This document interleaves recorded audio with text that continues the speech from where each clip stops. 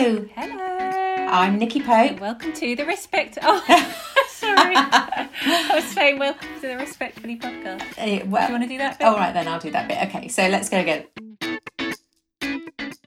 Hello. Welcome to the Respectfully podcast. I'm Nikki Pope. And I'm Lauren Stone. And today we've got Caroline Sanderson with us from Ego Hair Design. But she's not just a salon owner, Caroline. She is also a very innovative businesswoman with lots of marketing tips and specifically well-being, which is a very topical subject at the moment. Oh, yeah, I think she's got a whole host of awards to her name for all the training. Online training is a big thing, I think. So she lives up a mountain in Inverness or something, so she has to do it all online. Oh, we best catch up with her. Get her on.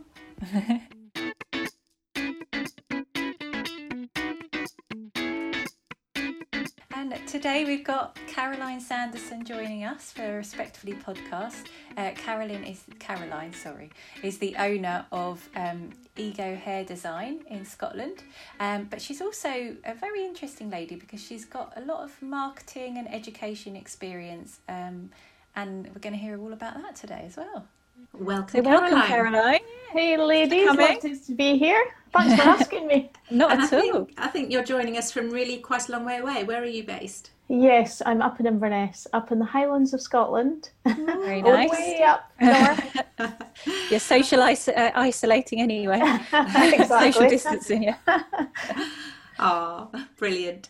So, Caroline, we are really pleased to welcome you and wanted you to come on board and talk to us about your experience as a salon owner, but also I think you deliver training and education in lots of areas of running businesses in the hairdressing industry.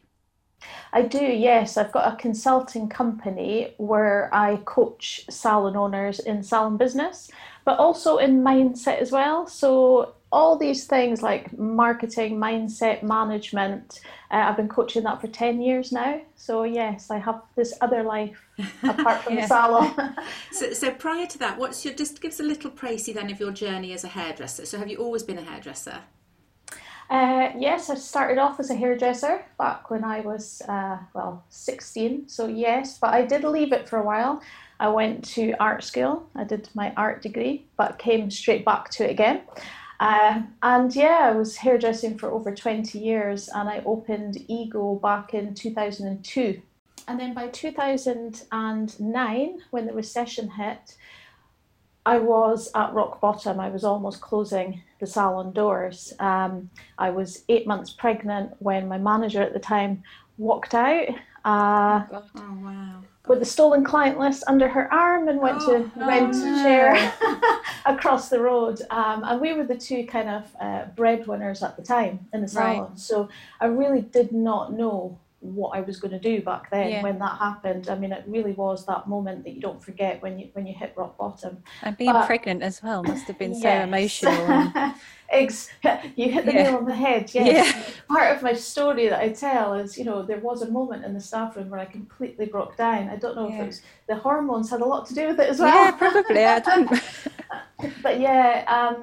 But it was then I made a decision, and that was I going to throw in the towel or was going to turn this business around? And I kind of asked myself, Caroline, have you actually done everything that you can to make a success of this business? And I realised, I guess, that I hadn't, whether it was fear of failure or fear of success, I don't know what it was, but I hadn't really put myself out there. I hadn't given it my all. I'd done what a lot of hairdressers do. I'd opened it because I was a good hairdresser, but I didn't really have any of the business background.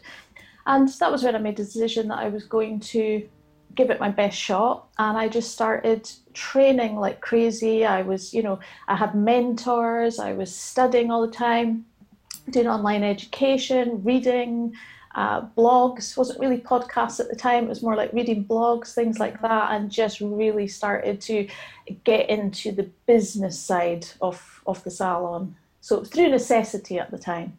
Wow. All by having a baby as well. Yes, exactly.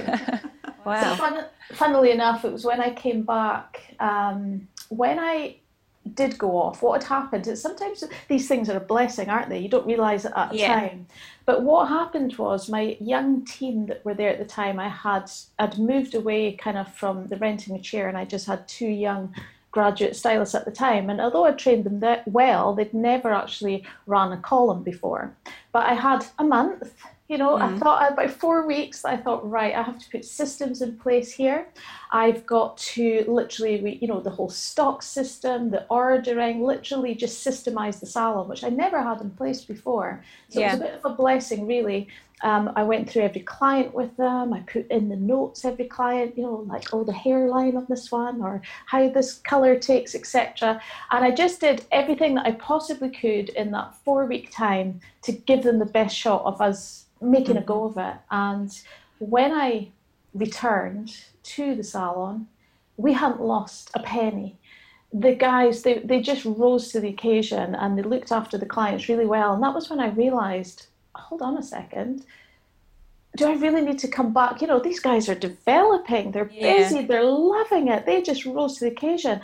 Me going back and taking all the clients back, is that what I really want? And that was when I also made a decision that I was only going to go back like 1 day a week on the salon floor, and I was going to spend the rest of the time working on the business rather than physically in it doing the hair all the time. So, yeah.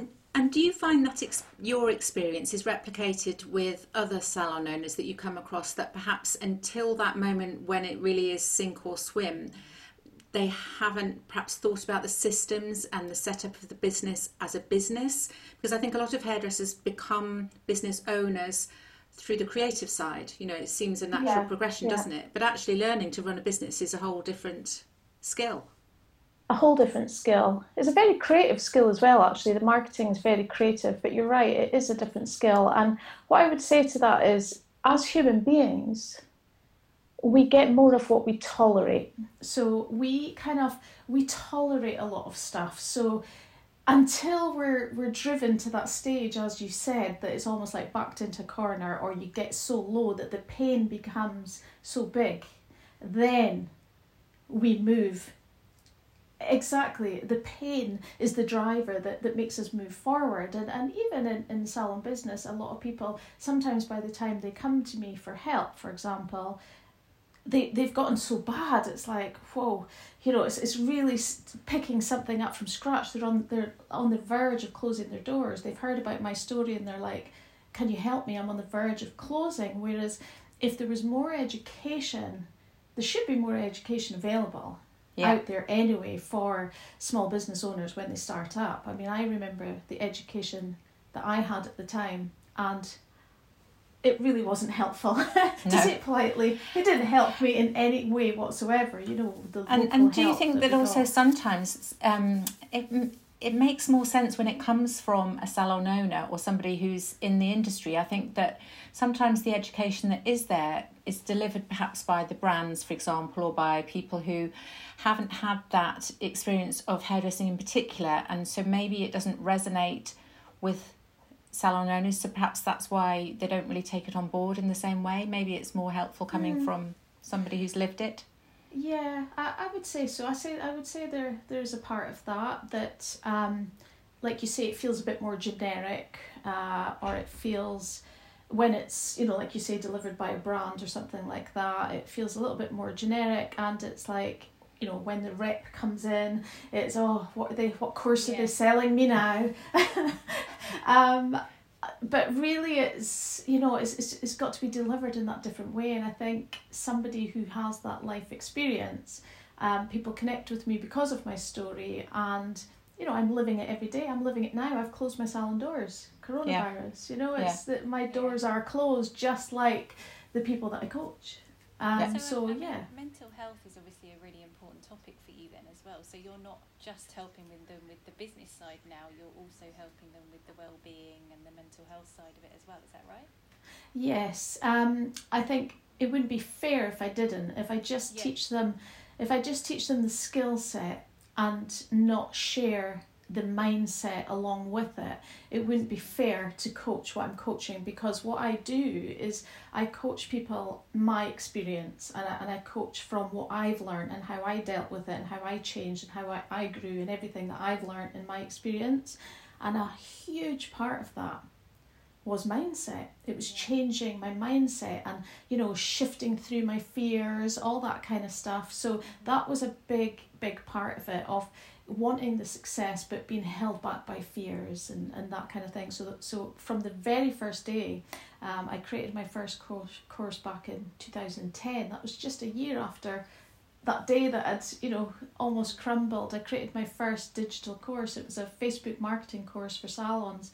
And from the first day when I was coaching, I always coached them mindset as well. It's grown and developed over the years, but even in the very beginning, it was like teaching them to have a dream book or a vision board, focusing on the goals, focusing on the solutions and not the problems and things like that. So it's always been a part of what I do.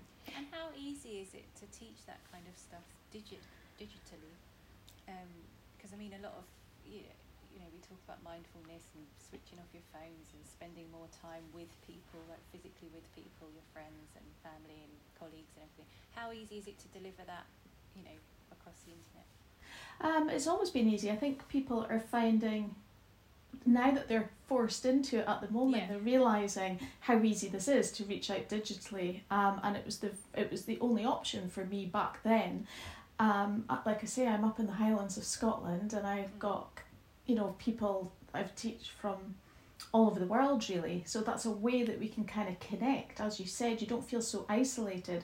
There could be somebody sitting in a salon over, you know, I've had people from Africa, Australia, Europe, America, that they can be sharing the pain that you're feeling, but they're somewhere out. Yeah. You know, as long as there's an internet connection, we can connect online. And it was just a logical step for me back then. That was sort of 10 years ago. And creating the group is really important, like the support group around the training. So it wasn't just one-to-one, it was creating a community.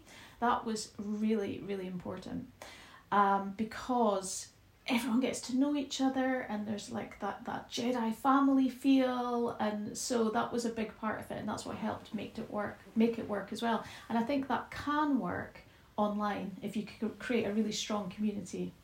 So you referenced the name there. You call it the Jedi. Yes, Salon Jedi. So where does that come from? Is that literally from the Star Wars, or is that what appeals to you about that name? What's it saying? It is. I'm a Star Wars fan.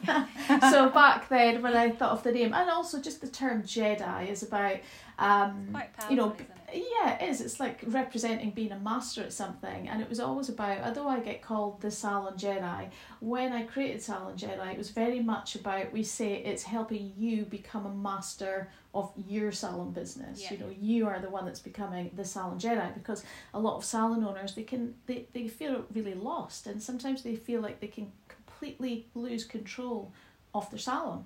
And I know, because I was one of them. Yeah. So I know what it feels like. So you share a lot, and listening to and having a little browse around your website and podcasts that you've made yourself, you have shared recently some of your other experiences, for example, of managing anxiety. I was listening to you talking about that. How easy do you find it? Does it come naturally to you to just literally share everything, or have you had to safeguard a bit of yourself? How do you look after your own well-being in sharing so much?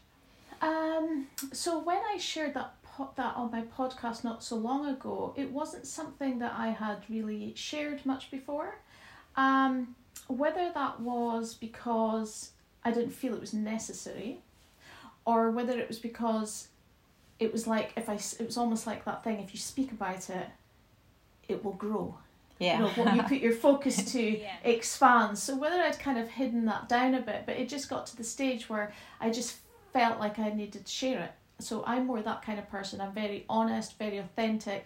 You know, I will, no problem share my weaknesses or my strengths or how I got through something. I think you've got to get out there, and I think it helps other people, but it helps you as well.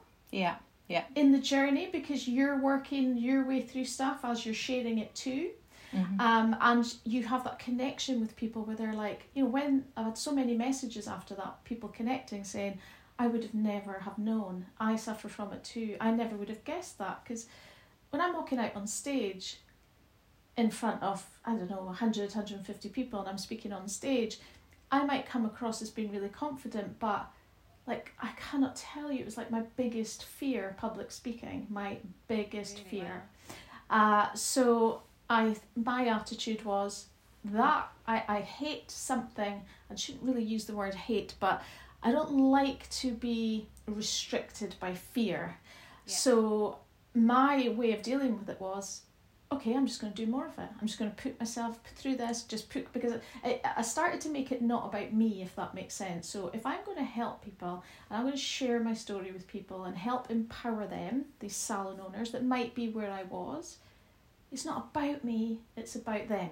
Right. So I had to get over that fear, and you know, I don't mind sharing my vulnerability. I don't mind sharing that things scare me. Yeah. You know. I feel like the scary bit though, once you've actually got through that, that's where the real achievement is found. Do you not think?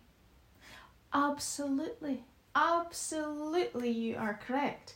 Because there's something empowering about that when you face the fear, and you're like, oh, and even if it doesn't go perfectly well, it never does anyway. No. And you've achieved something. You've really pushed yourself out of your comfort zone. Yeah, and what you think is perfect, someone else might think, oh, that wasn't that great. Yeah. You know, you realise it's all perspective anyway. It so, depends where you see it from. How can salon owners then, you know, if they've got a salon team, how can they help their staff's well-being kind of on a daily basis?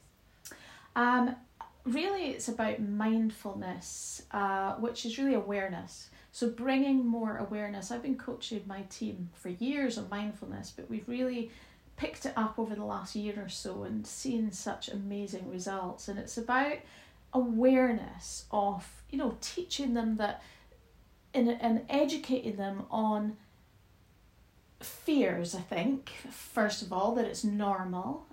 So if they're a bit nervous, they've never done, especially people when they're starting out and they're starting to do hair or whatever it is that they're doing, if it's hair extensions, cutting, whatever it is, and they might be a little bit nervous, is being aware that that's normal, being, you know, helping them through their fears. We're very much an encouraging, nurturing environment, loving environment, listening as well, really listening and being open to listening to the team, but also helping the team help themselves, if that makes sense. So it's educating why we think a certain way, or, you know, about our limiting beliefs. You know, there's, you know, a lot of people say to me there's a lot of limiting beliefs around, for example, let's use a common one, selling retail in a salon. Right. And it's like, oh, they're just not doing it. They just won't do it. They're just not doing it.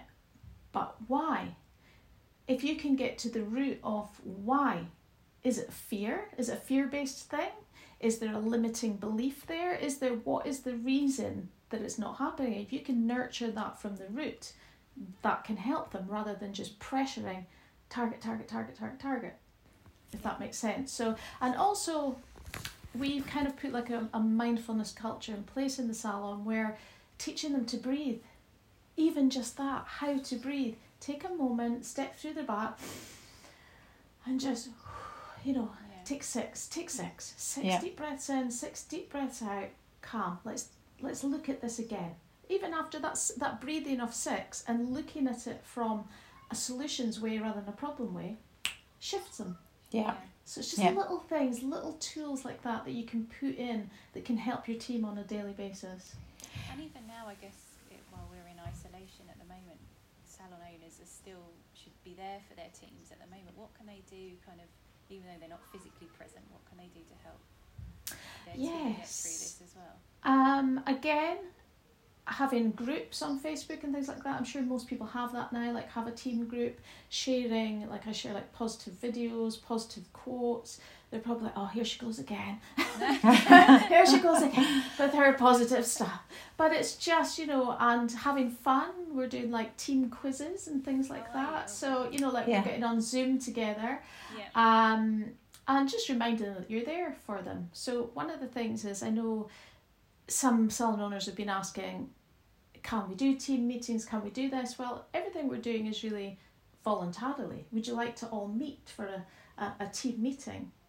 And practically everybody shows up. And if someone doesn't, I'm sure they have a good reason. But if you've built such a culture that you have such a strong team anyway, they don't want to break that bond. So they're happy to come on and have fun and do like quizzes and just have some fun stuff. You could have a wine and cheese night or something, just having some fun stuff as well, so you're staying connected, and of course reaching out to them if they do need to talk to you during that time, if they've got any worries or fears, and sharing your knowledge with them, popping in little tips and stuff as well.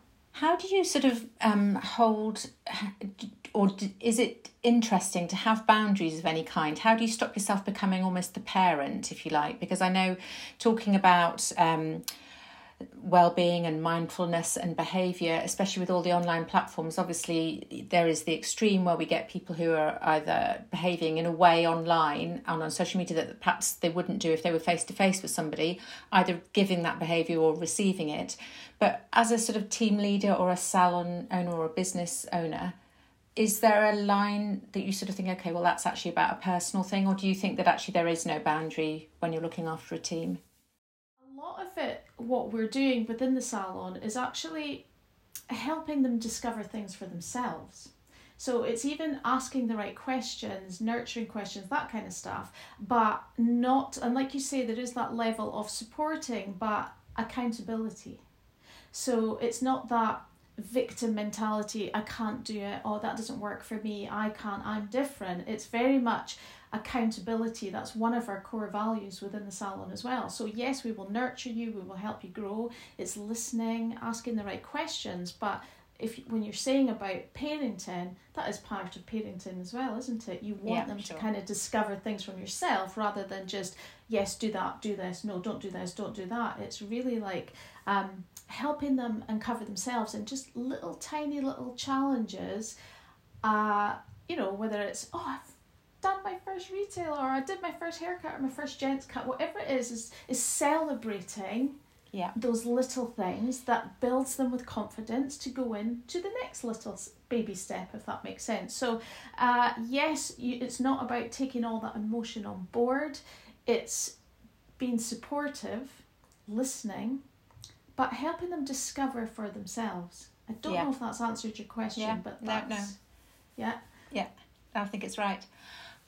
Bringing it back a little bit more to the sort of more broad Salon Jedi experience, what are the common things that come up time and again? Sort of, I'm sure the challenges are very similar wherever people are in the world. Perhaps they express them in different ways. What are the common things that you find are coming through in this sort of modern hairdressing era? Okay, so business-wise, it tends to fall into the same categories of issues that they have, and that would be staff. So I don't mean necessarily that, bad staff, problem staff, but it can be finding the right staff. It could be that as well, education for staff, all that kind of stuff. Time as well is, always the issue, where they're trying to do everything themselves. They're wearing, the receptionist, then their assistant, and the bookkeeper, and they're the cleaner, and they're running a column, and they're the manager, and they're the marketer. It's like trying to do all that. You would never expect that of another human being. You would never say to someone, this is your job description. Yet they put it up, often we put it upon ourselves as salon entrepreneurs and business owners. Also, and I guess it's about letting go. They don't want to kind of, there can be a bit. It's about trusting people, isn't it? Yeah, delegating, delegate. So there can be a bit of that as well. Ourselves, we get in our own way, and also, of course, pricing. That big old thing of the pricing. Are you pricing for profits? The fear around pricing. A lot of these things are very, very common that pop up. That's 4 main things that almost every problem falls into those categories in some shape or form. And do you find that people really do have the same challenges wherever they are in the world? Is it, we often talk about UK hairdressing as if it's different from the experience in USA, for example. Do you think that there are differences really in the way the markets are run, or do you think that actually pretty much the challenges are similar? Personally, no. I think it's the same across the board. It's the same old limiting beliefs. It's the same old things that's holding the person back. It's the same. It all comes back to us. And it comes back to us and how we run our salon, the perception of the salon, the fears that we have, not having enough clients, scared to price what we're worth, not having the business education when we start off, thinking that we open the doors and the customers will come. And that's what it is, not having systems in place. It's literally just not having the knowledge. Sometimes the mindset and the skill set, it's like having to upgrade the mindset and having to upgrade the skill set to get the results that we want. Yeah. So I think it's across the board. Yeah. And not just in the salon industry. You know, I've worked with small businesses as well for the last couple of years, and I can tell you it's across the board. Yeah. It's not just us. What do you think? What will be the big challenges when this lockdown ends at some point? I mean, that's a shared experience globally, actually, that we're all having. What do you perceive might be the biggest challenges in the next few weeks? Again, I'm bringing it back to mindset and uncertainty. There's so much uncertainty right now. So if somebody was already a person that needed certainty and they've completely lost that, they are living in fear right now. You know, the fear is real, and a lot is going to depend on what people do and what they focus on between now and when we reopen. Are they educating themselves? Are they preparing themselves to build? Have they worked out their financial plan to get through this? And a lot were struggling before this. Mm-hmm.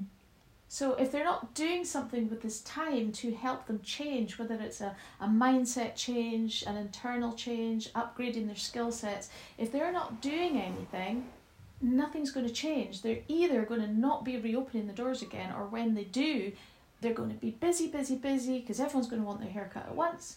And then all of a sudden, the same old problems are going to crop up again. Yeah. So much of the same. So I think a lot of it is to do with what you're choosing to do with your time right now. I think is absolutely key to what's going to happen when you reopen your doors again. God, let's hope we all learn something from this. Wouldn't it be amazing for it to turn out to be one of those experiences, going right back to what you said at the beginning, where sometimes out of a real challenge, actually it becomes a turning point that you can then look back on and go, that was really good in the end. You know, something and good you came think out of of the it. amount of times that people say, especially I hear it in the salon world all the time, because they are so busy still servicing clients, I don't have time. I would love to do that course, I don't have time. I'd love to upgrade this, I just don't have time. Which is genuine, because they're doing about 20 different jobs. Whereas now, while they're not servicing the clients, they've got all the time in the world to, you know, improve their systems and, you know, these creative ideas that have been sitting on for so long. Get them going, get them into action, get them flourishing. So the excuse, I don't have time, doesn't exist right now. Yeah, so plenty of time. Yeah. Wow, thank you so much. Yeah, fantastic. Thank you for Thanks, your Caroline, time. It was lovely chatting with you ladies. It was great. So we have lots of notes, which anybody listening, if you scroll down, we'll be putting notes under this directing you to look at Caroline's websites and some of the resources and explaining some of the things that we've talked about in more depth. But great, that was a really brilliant little insight into your world. And don't forget to rate and review us. Yes, I will. Yes, Caroline, and anybody else listening. And everyone else listening. It helps us go up the chart. So thank you so much. So I've been Nikki Pope. Thank you to Lauren Stone and to Caroline Sanderson. Speak next time. Bye. Thank you, ladies. Thank you very much, Caroline. Bye. Bye-bye.